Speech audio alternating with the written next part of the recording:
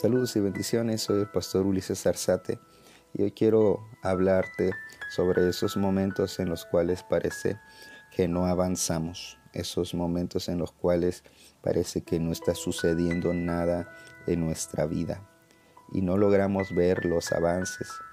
Pero hoy quiero pedirte que tú veas lo que nos dice la palabra acerca de un personaje como lo fue Saulo y después el apóstol Pablo, ¿verdad? Dice Hechos 9 cómo él se encontró con Jesús en el camino a Damasco, tiene su encuentro poderoso con el Señor Jesucristo. De ahí el Señor envía a un discípulo llamado Ananías para que ore por él.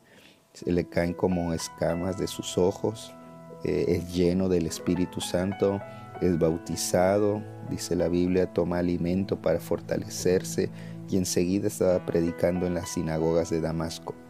Y pareciera que nosotros al seguir estudiando, pareciera que vemos que ya después viene el viaje misionero, primero, el segundo, tercero, pero no es así.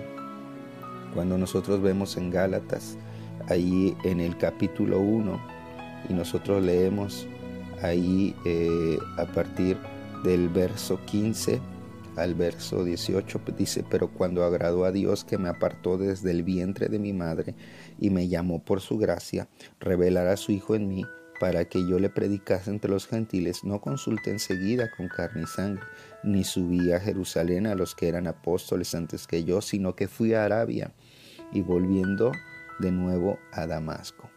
Dice 18, después pasados 3 años subí a Jerusalén para ver a Pedro y permanecí con él 15 días. Después el capítulo 2, verso 1 dice: después pasados 14 años subí otra vez a Jerusalén con Bernabé, llevando también conmigo a Tito. Aquí hay 17 años en los cuales la Biblia no nos enseña qué estaba pasando. 17 años en los que no vemos qué sucede con este hombre. Después de estos 17 años se aparece otra vez yendo a Jerusalén, pero ahora ya no viene solo, ahora viene con Bernabé y ahora viene con Tito. Ahora ya viene con un equipo.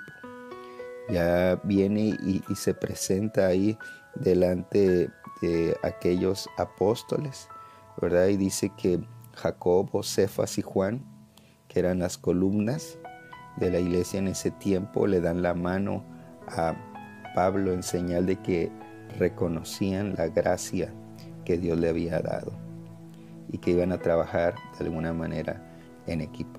17 años en los cuales sucede como cuando están construyendo un edificio y cercan alrededor y tú no puedes ver qué está pasando.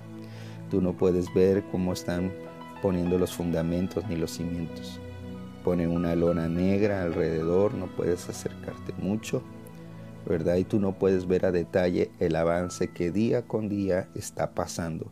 No es visual, pero sí es una realidad. Y de un momento a otro quitan todo esto y ahora tú puedes ver una diferencia. No había nada, había un hueco y ahora ya hay una edificación que está emergiendo. Así sucede en nuestras vidas, mis amados hermanos. Hay momentos en los cuales está esa lona negra alrededor de lo que Dios está edificando y construyendo. Están esas láminas, esos muros, y no puedes ver. Pero Dios está trabajando. Si tú estás en este momento, en esa situación, y tú no ves que avanzas, y no ves que está creciendo, quizá no lo puedes ver. Pero quiero decirte que Dios, que inició la buena obra en ti, la va a seguir trabajando y perfeccionando. No te desesperes si hoy no ves avance. No te desesperes si hoy no ves de un día a otro un cambio de avance o crecimiento en tu familia o en tu matrimonio o en tu economía. El mismo Pablo en el mismo Gálatas dice adelante en el 6:9 que no nos cansemos de hacer bien, porque a su tiempo segaremos si no desmayamos. Este que pasó 17 años dice: no te canses de hacer lo correcto, porque va a haber el momento en el cual sí se va a ver el crecimiento, el resultado de todo lo que hiciste. Así que yo te animo a que tú sigas adelante, haz lo correcto, sigue edificando una familia de oración, sigue buscando a Dios, aférrate a Él, confía Sigue haciendo lo que Dios te dijo, que un día se va a notar. Así que mis hermanos, vamos adelante, que estamos creciendo.